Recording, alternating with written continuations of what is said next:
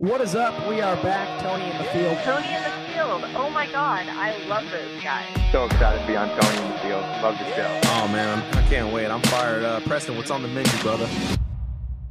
The gloves are coming off. James catches, puts up a three. Won't go. Rebound box. Back out to Allen. His three-pointer. Bang! Tie game with 5 seconds remaining. Swoops dancing for the win. Texas is back, folks. Indiana's 9 out of 12. Oh! Gerald Green. That's a man's jam. What is up, everybody? It's Tony in the field, back again. This time we got Big Tony in person. Tony Rip City is what they're calling him up here in Portland, as Big Tony has made his way up for the New Year's Eve holiday that will take place tomorrow, as we are taping this on December 30th at 10:18 p.m. In the 1080 The Fan studios. And Big Tony, man, it's good to finally do one of these in person, big dog. It is, man. I think this is the first ever time that we've done a podcast with both of us in the same location, huh? I think since college, like since our college work back in the day. That's right. Yeah, we did have a lot of quality college work. Shout out KWVA. Absolutely. But no, we wanted to come on because we got a couple different things to talk about. Obviously, the Duck Football Bowl game is tomorrow from where we stand today against Michigan State. We'll break that down. We want to talk college football playoff, and we also have a potentially all-time segment coming up with our LeBron versus MJ chat. We're going to put a different spin on it. A different spin, I guarantee, than you've ever heard on the LeBron-MJ debate. And I think you're going to enjoy it. We're not going to be just a bunch of old bald dudes screaming into a microphone. Yeah, it's not going to be, for the third time in 1 week where we scream into the microphone about how Jordan is 6 for 6 in the finals and how LeBron averaged a triple-double against the Warriors. We're going to go very, very unique on our takes, huh, Chief? We definitely are. All right, we got to start with the college football playoff, though. I was actually calling a bunch of high school games at the Les Schwab Invitational, which was super fun all week. During these games, I did get a chance to get out between games and see some of the action, and then obviously saw all the highlights as well. And I know you saw some of the game until you couldn't even take it anymore. Notre Dame, Clemson, and Alabama, Oklahoma. Why does Notre Dame keep getting in these games? I think that's the question to ask, because we all knew going into it that Clemson was going to win. I expected more of like a 27-3 or 27-10 kind of game, and I think the final score was 30-3 in favor of Clemson. Yes, it was. And what do you know? We got Bama against Clemson again in the title game. Yeah, round 4, right, for the 4th straight year. In some capacity, we're going to see Bama versus Clemson in the college football playoff. My God, can we get a couple of new faces in there? I mean, Jesus. Yeah. I know it just means more in the South and the SEC, but I'd love to see a team not wearing bright orange or that crimson red play each other for all the marbles. And going back to Whitlock, to go back to your earlier point about Notre Dame, they stink, man. I've been telling people all year that they stink, that they're fraudulent, that they're illegitimate, that they play a cupcake soft schedule in a non-existent conference because they're not actually in a conference. And what do you know? They go undefeated by beating up on a bunch of milkmen and a bunch of accountants all year, and they get smashed in the playoff. They didn't belong there. They clearly didn't belong there. Anyone who watched that game knows that Notre Dame just doesn't have the athletes. They don't have the coaching. They're not a top 4 football team in college football. That much is very clear. I just don't understand how when you actually watch the games, you watch them struggle against USC, you watch them beat Pitt by 5. Like, how do you not know that they're not good enough to be in the playoff? Now, the one thing I will say, which is weird, is like it's kind of tough to leave out an undefeated Notre Dame team on the surface. It sounds that way compared to, for example, as we were talking about the other day, Georgia, who we both agree is clearly better than Notre Dame. It's really actually not even close. Not to overuse that, but it really is not close if you actually watch those teams play this year. But it would have felt a little bit weird putting a 2-loss Georgia team that had just lost into the playoff over Notre Dame because they were undefeated. I don't think if you're looking for the 4 best teams, I think you totally put Georgia in. I think the playoff committee's just feeling like, okay, I guess Notre Dame deserves it because they're undefeated. You know what I mean? Like, so I say that to say, I kind of understand where the committee's coming from, but now we have all officially learned our lesson. The big takeaway is even if Notre Dame's undefeated, if they look really bad in a couple games, which they did, barely beating Northwestern, barely beating Pitt, barely beating USC, by the way, a USC team that had pretty much given up on their season, then just don't put them in the next time the playoff rolls around and that scenario's on the table. Yeah, and I can almost guarantee that they're not going to be undefeated the next time the playoff rolls around because they got lucky against a bunch of fraudulent teams this year, and those teams are most likely going to be better next year. I mean, this year was a very strange season for both USC and Stanford to be awful, and then the rest of those teams just didn't show up. I mean, they didn't play anyone. That's the other thing. They didn't play. Their best wins against Syracuse. Yeah, that's great. And then they put up 3 points against Clemson in the semifinal game. They're not one of the best 4 teams in the country. They shouldn't have been in there in the first place. Hopefully the committees learn their lesson and just won't put them in from here on out if they keep looking like typical Notre Dame football. Yeah, Notre Dame football, folks, is not back, and I think we can all agree. Notre Dame, there's that big graphic that ESPN put up that just went viral about Notre Dame's success, or lack of success, I should say, in the college football playoff era or BCS games. And that pretty much tells the whole story there for Notre Dame, who is not advancing in the college football playoff. Instead, it's Clemson and Bama for literally the 4th time in a row. Bama beat Oklahoma pretty good. It was 28-0 at one point, and then 45-34 was the final score. Kyler Murray's amazing, man. Like I've said before on this pod, I saw him play in person in Dallas. Like, I'm not sure I've ever seen a faster quarterback in college football history. We were talking about this. You brought up Mike Vick. I think that's a really good point. I think Vick and Kyler Murray are the 2 fastest QBs to ever play college football. And that Oklahoma offense is for real. They were held in check quite a bit early, and Kyler looked like the Heisman curse was on, but they got a couple kind of cheap late touchdowns and had a backdoor cover. I think they only lost by 11, 45-34. But yeah, man, it was too much Bama, and it's amazing to watch Bama. They're so good that they're boring. Like we talk about, like Jerry Jeudy is open by 5 yards every time. How does that happen? Every time, folks. He's open by, like, Tua's good, but they would be fine without Tua because Jerry Jeudy's open by 5 yards every time he runs a slant. There's Jeudy wide open. I mean, every time. It's incredible, dude. Like Bama doesn't do anything tricky. I can't remember the last time they ran a trick play. Like they don't run a spread. They don't run like a weird, tricky up-tempo spread. They just drop back to pass, and they throw it to a wide-open 5-star every single time. Either that or they have 5-star running backs on the roster that they can just hand off to, and then they can go ahead and get 12 yards a carry. It's ridiculous, man. I think you were telling me that they have obviously the vast majority, but what is it, like close to 80% of their roster is comprised of 4- and 5-star players? Yeah, the stat last year was like 85% of their roster is either a 4 or 5-star. Yeah. It's insane. Awesome. Folks, it just means more in Titletown. It really does just mean more down there. They literally have like 8 5-star running backs at a time on their roster. Yeah, and I'm serious. And some of them, they just get converted to DB because they would never play off running back. Yeah. It's crazy, man. It is unfair. It's boring. It's stale. It's old. It's cheap. It's like Little Caesars pizza. But it looks like they're going to win the title again. I hope. I'm praying that Clemson shows up again like they have in those 2 title games. They didn't show up last year against Bama, and I'm hoping that it's more of the Deshaun Watson era out of Clemson than it is the Kelly Bryant. I actually think Clemson can keep this thing really close. I do. ETN is amazing. The fact that they have a freshman quarterback in Trevor Lawrence, who is very good, very talented. Trust me, I've read all about him. I know everyone says he's the most talented QB to ever play at Clemson, blah, blah, blah.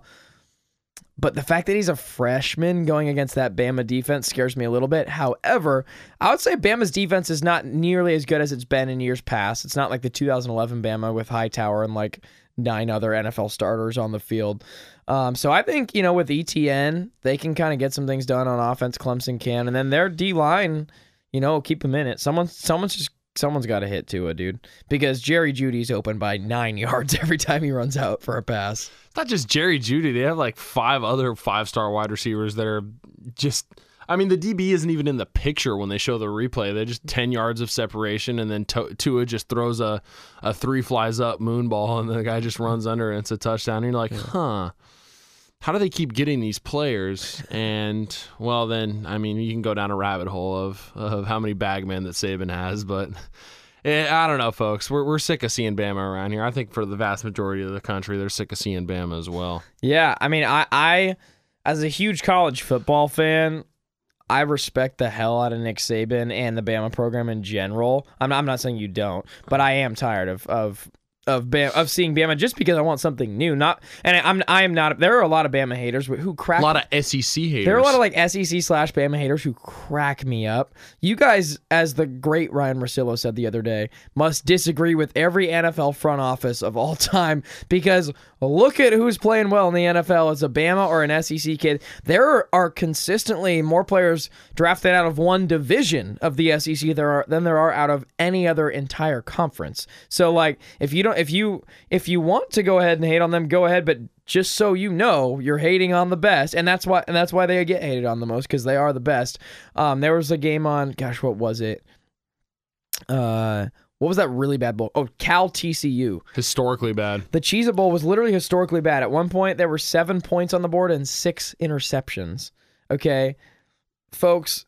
Anyone who compares that to like Tennessee and Florida, they sent out some tweet that was like, this is like watching Tennessee and Florida, but with way worse athletes. Because it's true. Tennessee and Florida will play like 14, 13 games, but at least they have like 4 DBs in that game who are going to the NFL and 3 D linemen. Like that Cal TCU game was just not fun to watch, and the talent wasn't there. So I just say that to say you can hate on Bama all you want, but at some point you have to acknowledge also that they are the best. Can we talk about that fake tough moment by Saban when he threw his headset down? That was kind of fake dude, tough. You're up 30, you're going to win, and then you're going to win the next game, and then you're going to win every single game that you coach until you finally just move to an island somewhere and sip some tropical drinks. Sip some tropical frozen margaritas and eat some chips and guac. Stop acting like you're mad. I mean, let's be real, dude. It's so fake tough for Saban to throw his headset and get mad at a 5-star that's making him millions of dollars every year. He just makes one mistake. I mean, come on, Saban.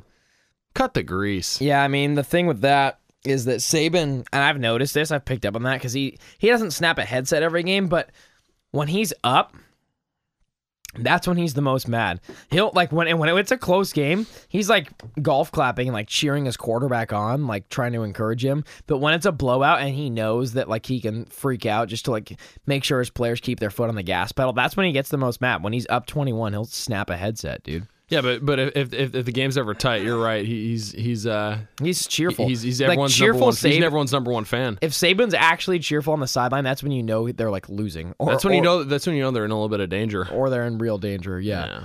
Like when he's pissed off is when they're up a million. All right, should we move on to the Ducks? Let's do it. Oregon and Michigan State. We have the Red Box Bowl. What is that? Red Box, like the. No, I know what the service is. I know what the business is, but what is the Red Box Bowl? I've never heard of that before. Is that one of those? Yeah, it's a new one. Okay. Yeah, it's a new one. Red Box and chill on New Year's Eve. Red Box and chill. I'd probably rather do that than watch this bowl game, honestly. That was my initial tweet.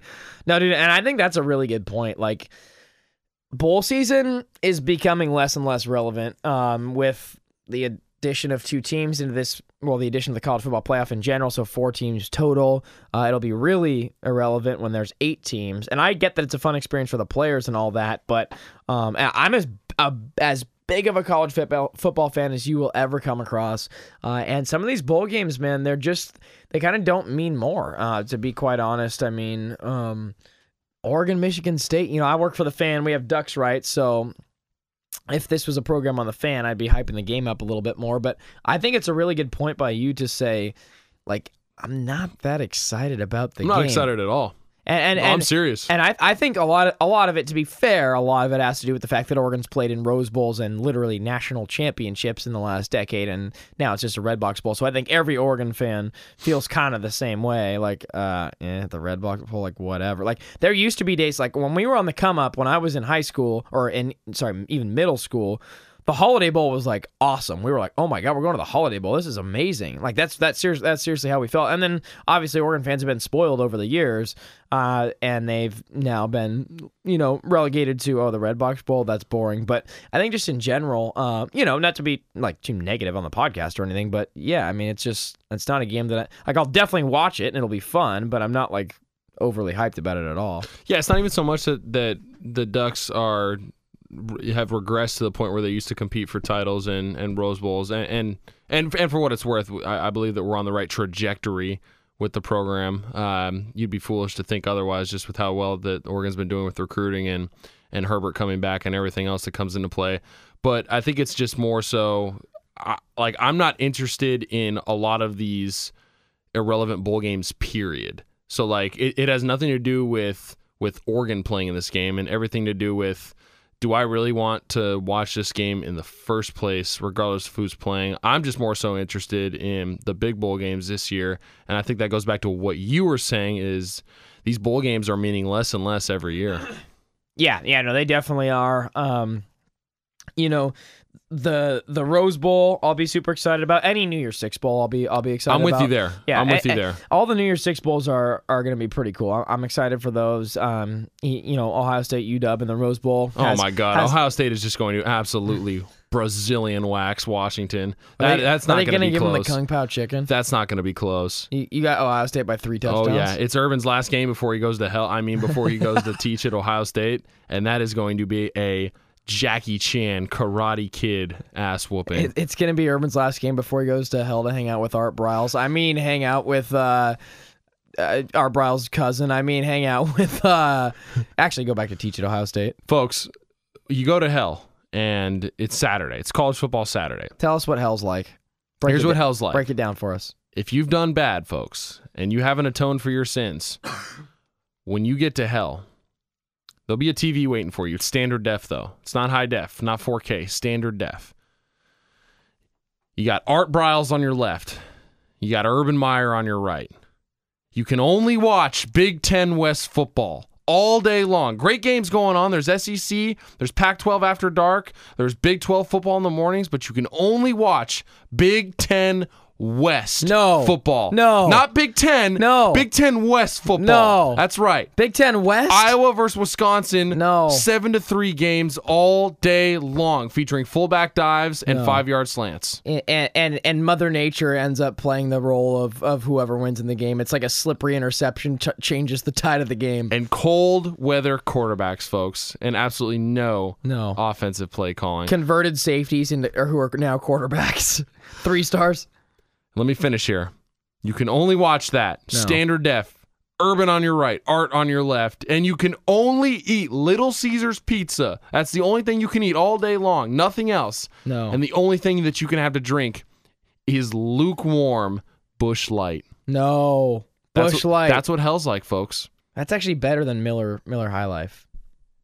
Barely. No, better. That's like better than like Natty Light. Yeah. I'd take Miller High Life. Oh no. Over Busch Light? No, not Miller Light. Not Miller Light. Miller High Life. I take anything that has Miller on it over Busch Light. Oh, wow. Okay. Yeah. Okay. To be fair, I actually have not had a Busch Light in a long time. Thank God. Since, college. In some random basement in college. Tastes like copper. Yeah. Yeah.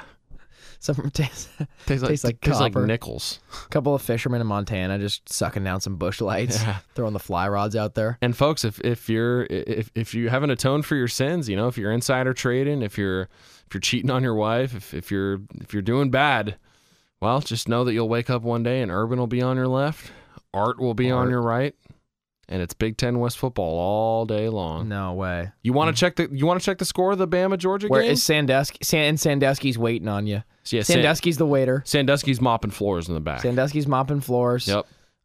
Joe Paterno might be waiting on you. Paterno's probably there. He's probably in the corner just doing something. Yeah. There are a lot of people that will be there. Yeah. But you'll be one of them.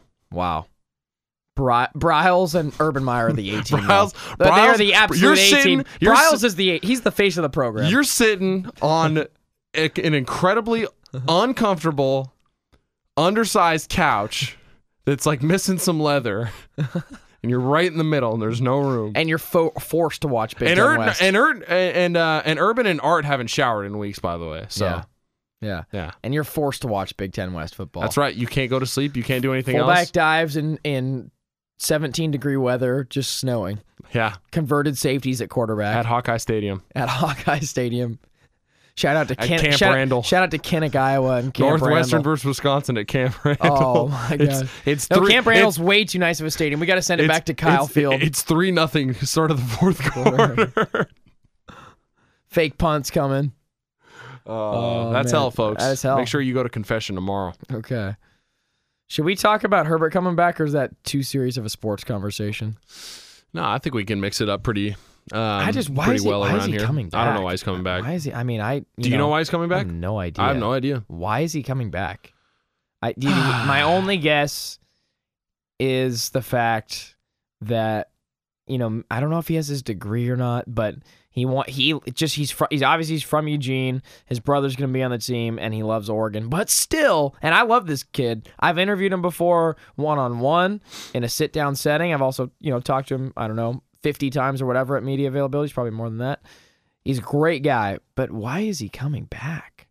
Dude, you're passing up on a guaranteed like $20 million. More than that, and he's the number one quarterback he was the number one quarterback prospect on like damn near every draft board, every mock draft. Now Will Greer's going number one to the Giants. Everything that I saw had Herbert within the top 10, which is let's just say that you're moving to Malibu and you don't have to worry about anything. Yeah. But now that's going to be Will Greer instead of Justin Herbert or Ryan Finley from NC State. Can you imagine? That guy's not good. Can we get Ryan Finley's not good, and neither is the guy from Duke. I mean, these quarterbacks aren't good, and Herbert is literally gifting them millions of dollars. I actually think Haskins is actually kind of good. Haskins is sick. He's good, dude. He's really good. Yeah, and I think he threw for like 100 touchdowns this year. And Greer's pretty solid, but the rest of those guys at those other schools, yeah. I mean, you guys better. I hope you guys wrote Justin Herbert a nice thank you letter. Yeah. If he didn't get your Christmas card, you better send him one next year. I couldn't believe it. I was calling the Les Schwab Invitational, and I got a Bleacher Report notification the day after Christmas. It was the day after Christmas is when it got released, his official statement through the athletic department. And it was like, Justin Herbert's returning to Oregon. And I was like, I definitely read that wrong. And it was like, nope, Justin Herbert's returning to Oregon. I was like, wow, all right. And I mean, his statement is let's give him credit. His statement was cool. He obviously cares about the school a lot. I think, it's for any of us to be like, dude, terrible decision. We're just talking about finance. We obviously don't know the guy personally. Exactly. Strictly finance, folks. It's strictly finance. Strictly finance. And I wish the kid the best. And, maybe Arroyo figures things out offensively, and then Herbert does as well. And he comes back and throws for, whatever it is, 4,000 yards and 40 touchdowns. Obviously, we hope that happens just for the sake of the kid. And then Oregon either goes to the Rose Bowl or the college football playoff, which they could very well Dude, do with all the talent. The Pac-12 is so up for grabs, too. The Pac-12 The Pac-12 is so up for grabs. A huge bag of trash. Yeah. The Pac-12 is a giant, leaky, partially opened. You're dragging it to the trash can, and there's some coming out of the bottom. Yeah. That's what the Pac-12 looks like. Dude, the Pac-12 championship game, that's the picture before that Stuart Mandel tweeted out when there was no one there. I mean, there's no one at that game. There's no. You one mean the there. game that ended 10-7? And the only or 10-3? The only touchdown. The only touchdown was the flukiest pick six I've ever seen. And I'm not exaggerating that for the sake of a podcast. It was the flukiest pick six I've ever seen. It was a perfect pass by Utah's backup quarterback. It hit the Utah receiver in the hands. He's going down to the ground with it, and then he somehow loses it, and it like pops off his hip up into the air, and a UW defender's just like there, and he's like, oh, this is cool. The ball's right in front of me in the air. Grabs it and goes the other way. Byron Murphy grabs it and goes the other way. I bet you Byron Murphy was really thinking, wow, this is probably going to be the only touchdown of the day. I better make sure I run it in. That was incredible, man. I looked up the stats. I did a deep dive. UW's offense was 9th in the Pac-12. Ninth in the Pac-12? Yeah, in the Pac-12 they were 9th. They're for sure the worst offense to ever win. Remember when people thought that Jake Browning was going to be like not only just like a top quarterback, but just like a regular Sunday starter? Did people actually think that? People thought that Browning was going to be like the truth that sophomore year. Really? That sophomore year when he was throwing to literal John Ross and Dante Pettis, literal NFL receivers. Oh yeah. Yeah. So Herbert, hey man, it's yours for the taking, dude. Like you come back and he's gonna be the best quarterback in the conference next year. Obviously, he was already the best quarterback in the conference. Yeah, it was not close. He's the best quarterback in the country. Yeah, he actually was. He was. He was. He was the most. He probably was. Him, Kyler, and Haskins all up there. Yeah. too as well. No, as you mentioned, definitely not bashing the kid. Strictly, not at all. We're strictly talking finance here, and I sincerely hope, again, talking finance here, that he's got a solid insurance policy lined up for next year. Yeah, they'll grease him up. Because we all remember what happened to Matt Barkley. Not saying it's going to happen, but yeah. All right, should we talk LeBron? Yes. All right, first let's play this clip from More Than an Athlete. It's the ESPN Plus little thing they got going, that video series with Bron. And so, yeah, here is him talking about him becoming the greatest player of all time. That one right there made me the greatest player of all time. For so many reasons. I was super, super ecstatic to win one for Cleveland because of the 52-year drought. Like, I was ecstatic. Like, obviously, I showed that the first wave of emotion was when everyone saw me crying. Like, that was all for 52 years of everything in sports going on in Cleveland. And then after I stopped, I was like, that one right there made you the greatest player of all time. Everybody was just talking how they were the greatest team of all time. Like, they was the greatest team ever assembled.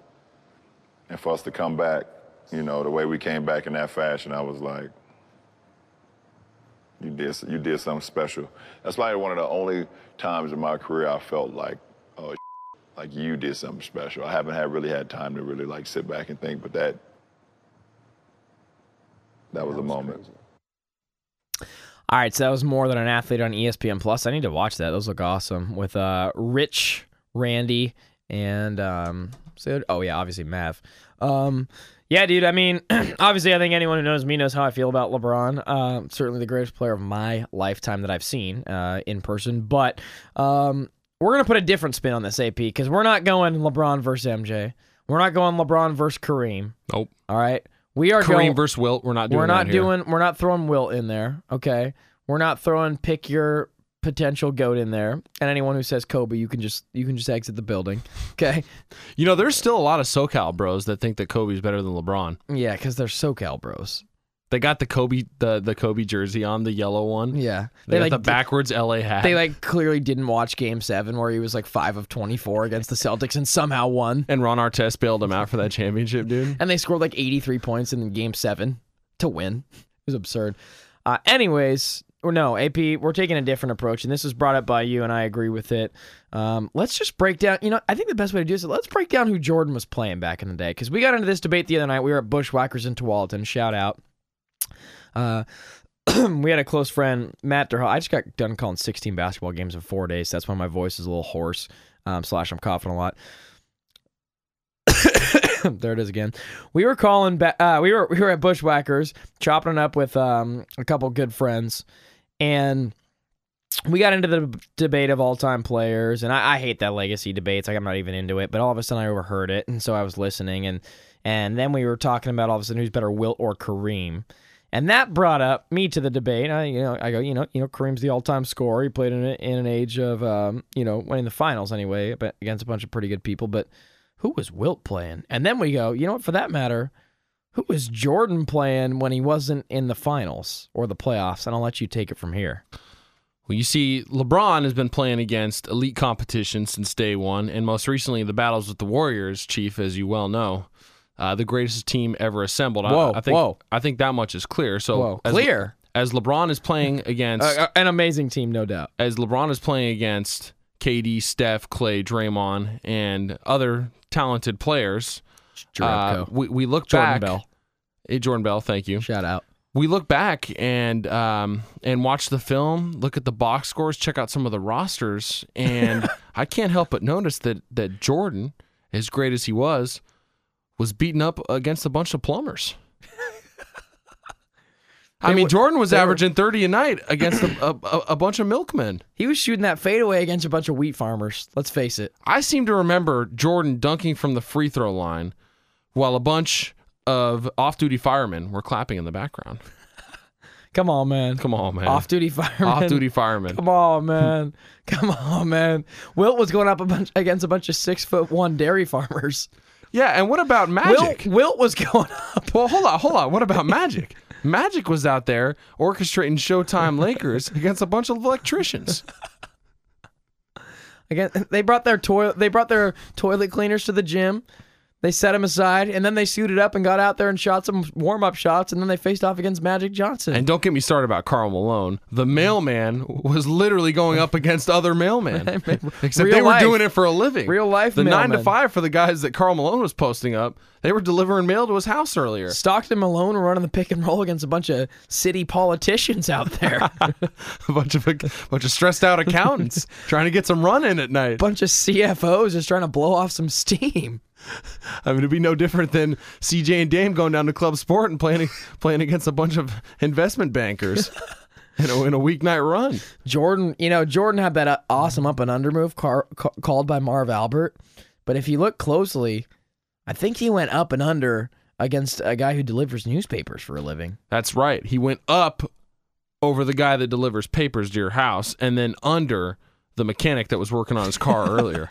And then perhaps the best blue collar profession of all that we need to mention, the roofers. Don't forget the roofers and the sheet metal workers that MJ was going up against.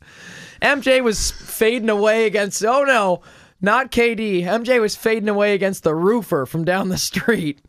Getting those buckets. Come on, man. I was at Nike Town, San Francisco the other day, and on the 5th floor, the top floor, they have all Jordan shoes, 1 through whatever the recent model is, and they were framed, and they had a story behind them. You know, the 11 he wore during the 72 win season, and the 3 he wore when he was averaging so many points. But they failed to mention in there some of the professions that some of the other guys that Jordan was playing against. I mean, come on, man. Jordan's out there beating up against a bunch of substitute teachers while LeBron and the rest of these guys every night are going against, this is their full-time job. They're NBA athletes. Yeah, they're playing real 6'10" guys. Not 6 foot. Wilt was going up against a bunch of 6'1" roofers, let's be honest. One of those guys was working on the crane, putting in a new building in downtown Portland. And then he showed up and put some sneakers on. And then the other was driving the Bobcat, trying to move around concrete. I mean, come on, man. Come on, man. Any kind of legacy debate, you can just end it right there. MJ was going up against a bunch of roofers. MJ was beating up on those plumbers pretty bad, huh? Oh my god. 6 for 6 when it comes to valet parking. Oh man. 70 whatever wins. Yeah. Against a bunch of milkmen. Yeah, I'm pretty sure if you look up the actual record. I mean, come on, man. Who was playing for the Suns in the 80s? Those were a bunch of wheat farmers. Can we get Charles Barkley on the show? Let's keep it real. Can we get Charles Barkley on the show and ask him about who was playing for the Suns? Who was the shooting guard for the Suns in the 80s? He was probably farming wheat in his free time. Who was the small forward for the Bucks in the 80s? That's what I want to know. It wasn't Giannis, folks. Giannis wasn't there back then. Was he delivering pizzas? Was he the local preacher at church? Was he the guy delivering pizzas in Home Alone, Little Nero's? Oh, come on, man. Come on, man. Come on, Chuck. You got to come on the show, man. We got a lot of good content on the show. Chuck, you got to come on and enjoy it, man. Shaq would be eating that up, dude. If that rant was on Inside the NBA, that would go viral. That would go completely viral. It would literally go like this. Chuck would be delivering the rant. Yeah. Shaq would be laughing hysterically in the corner, and they'd pan to him every now and then. Kenny would be laughing, but he'd like try to counter argue, and then he realized that he can't, and he'd just keep laughing. Yeah. And Ernie would be trying to hold down the mess together, but it would eat into their other segments for sure. Just like the epic San Antonio women rants. Oh my goodness, the San Antonio rant, the Phoenix Suns rant is all time. Yeah, that might be my favorite ever. When he said the chips were stale and the seats were dirty in the arena, I lost my mind, dude. But yeah, and then Kenny was like, man, they got like 4 players hurt this year. And Chuck's like, yeah, they were no good when they had them. Oh, man. Yeah, that San Antonio women one, that's tough to beat. That one is... He doubles down on it like anytime he gets asked about it ever The thing again. about the San Antonio one is he did that rant like at least 10 different episodes. No joke. If you go on YouTube and just type in Charles Barkley San Antonio women, there's like 10 separate clips of him just going in Yeah. on the city of San Antonio and its inhabitancy. Yeah, dude. And then when the Heat played the Spurs in the finals, they did NBA Inside the NBA live from Miami because he won't go to San Antonio. He's like he just won't do it. He didn't go to San Antonio. They just skipped out. They had someone else fill in for him. But when he went to Miami, he brought a San Antonio air conditioning fund bucket. It was like a Home Depot orange bucket, and he just slapped on a sign that says San Antonio air conditioning fund. That was such a cheap finals, dude. Because Popovich pulled the plug on the AC and LeBron cramped up in the final minutes of game 1 that they should have won. Yeah, if they win game 1, who knows, dude? I don't know, dude. It looked like the rest of the old men were on steroids that series, dude. I swear to God, Ginobili dunked on like 3 guys in game 5 to put the Spurs up, and then they never trailed after that. And I was like, huh. Ginobili's like 38 and bald. How did he just dunk on Bosch and Ray Allen? Dude, and they just didn't miss from 3. I think that was like the best 3-point shooting series of all time by a team. I'm pretty sure they literally shot like 58% from 3. It was absurd, folks. Patty Mills had 18, I think, in game 5. So you don't have a chance if that happens. Yeah.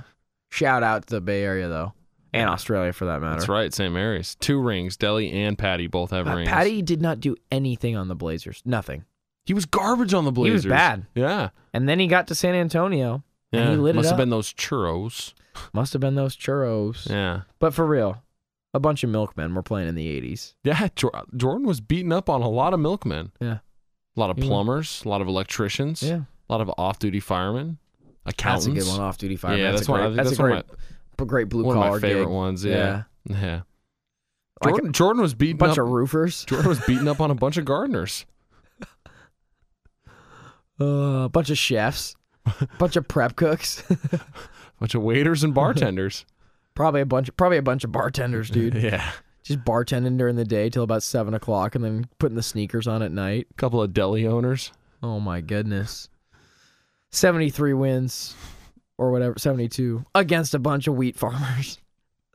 Oh, that's funny, man. I don't know where you came up with that, but that was good. It's a good rant. That was good content. Yeah, that was really good content. Wow. Oh, well, so in conclusion, yes, LeBron may or may not be the GOAT because he's playing real competition, and Jordan was beaten up on a bunch of wheat farmers. It's tough to tell, dude. 6 for 6, but if he's playing against a bunch of electricians, yeah, that's the thing, dude. Yeah, when you're going up against a bunch of electricians, and you got Scottie Pippen also on your team, and Dennis Rodman, yeah, and Steve Kerr, 6 points a game. Shout out. Steve Kerr probably sold a couple of cartons of milk. Actually, a week I think Steve Kerr was an insurance salesman at the same time. He must have been. I think he was. I think he was an insurance salesman, and then he rolled up and then just shot threes. Now, let me tell you something right now, folks. Klay Thompson's not selling insurance.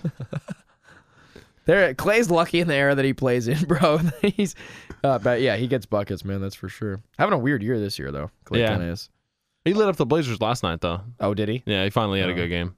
There you go. Yeah. Is he going to turn it around? I think he's going to turn it around. What's your worry scale on the Dubs right now? Not worried at all. 0? It's all good. It's a 0. Yeah. Really? It's a literal 0. Wow. Is KD coming back next year? I don't know, man. That worry scale's higher. Yeah, that worry scale would be at an all-time high for me. What if KD left for China? I would be like, all right. I'd be happy. I'd be like, sweet, thanks, man. My next chapter, he's wearing the Shanghai Sharks jersey. Yeah. He's like, I'm better than LeBron now. I'm playing in China. Yeah. Him and Jimmer just getting bucks. Jimmer had 90 in a Chinese game, dude. Come on, man. Can I talk about? Okay, can I talk about this for a second? Yeah, this is something else we got to get into. Yeah, I'm glad you brought this up because we were about to wrap up the podcast without saying this, and I think this would have just been lost in translation.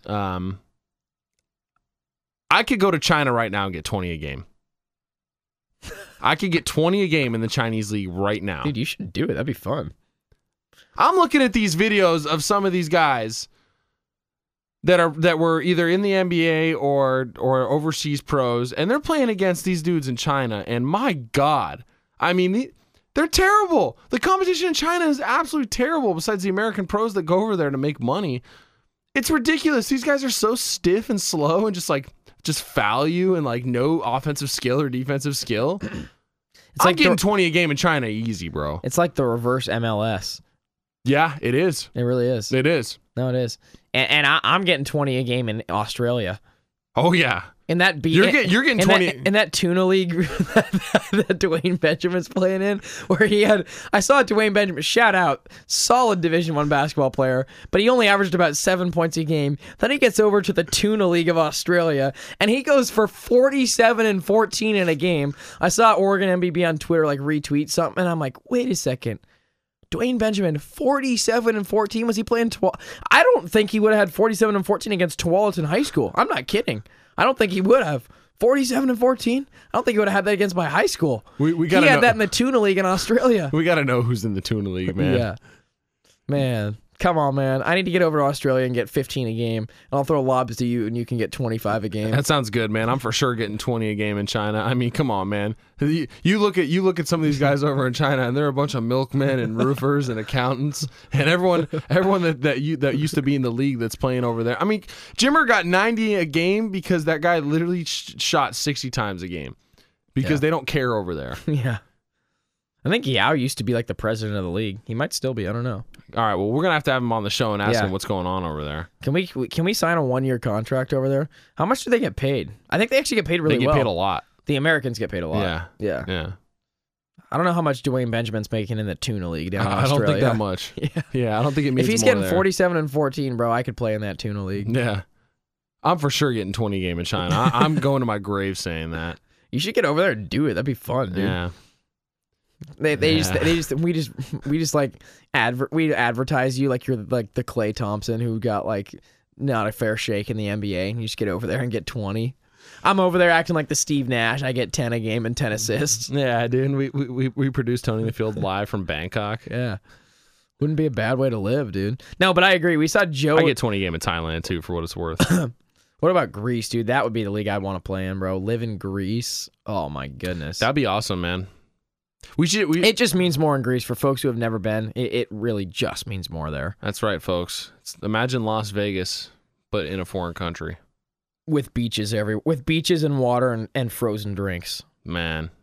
They got frozen drinks in San Diego. Actually, that's true. And in Vegas. Yeah. But yeah, and in Orange County for that. Chips and guac. Got chips and guac and a frozen margarita at La Jolla Shores. Does it get any better than that? No, it doesn't. It only gets better at night when you go to the PB nightclubs. Yeah, that's fair. Yeah. Shout out San Diego. God, we should live there already. Yeah, I'm not sure why we aren't living there right now. Yeah, Tony in the Field needs to go live from PB. We'll make it down there again soon. No doubt in my mind. Shout out to the Fab Five. You know who you are. Oh, man. This was fun. Big time. It's good times. We got anything else to talk about? You got any more shout-outs? Do I have any more shout-outs? I got a few. Okay, you go first. All right, I want to give a huge shout-out to Ryan Olson and Alfredo Martinez. Hey. Kicking it with the homies a lot this weekend. They've been great.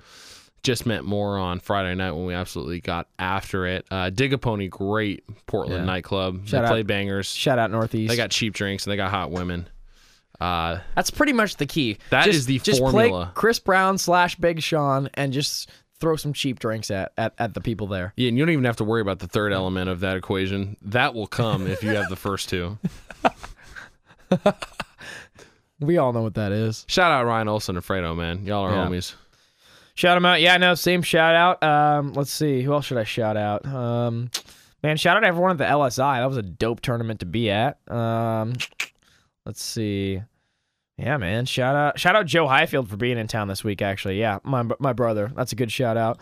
He's back in Charlotte now, or flying back, literally as we record this podcast. But yeah, shout out to Big Joe, dude. I'm pumped. My parents got me tickets to go see a North Carolina Clemson basketball game in Charlotte, bro. Or not Charlotte, actually, Clemson. So gonna go see the kid in a couple months. It's gonna be perfect. That's freaking awesome, man. Shout out to all the award-winning listeners: Pierce Fettig, John Dunn, Don Mosselin, Fab Five. Yeah, thank you guys, man. We do it for you. All right, folks. Hope you enjoyed the LeBron MJ segment and the other segments for that matter. This has been Tony in the Field. And yeah, we'll try to get another pod in coming up later this week after the Ducks play and maybe before the Natty or something like that. But yeah, just had to hit on a couple funny topics, and AP had to let you know about the roofers a little bit as well. All right, thanks for listening. Like, subscribe. You know where to find us at this point. Tony in the Field. We're everywhere. Instagram, Twitter, SoundCloud, iTunes, etc. White Owl Social Club tomorrow night, New Year's Eve. Get your pre-sale tickets. We'll be there. and it's going to be an absolute electric factory, Chief. Oh, yeah, that's the move. White Owl, New Year's Eve. Shout out Northeast Portland. That's where we'll be. We already got the pre-sale tickets on lock. I think it comes with a couple of free beverages, and it's going to be... It has the chance to be an all-time night. And I'm serious. It has the chance to be an all-time night. A lot of grease. I think it is going to be an all-time night. And as the great Kenny once said, Kenny the Jet on TNT, let's go home, ladies and gentlemen. Let's go home, ladies and gentlemen. Let's go home.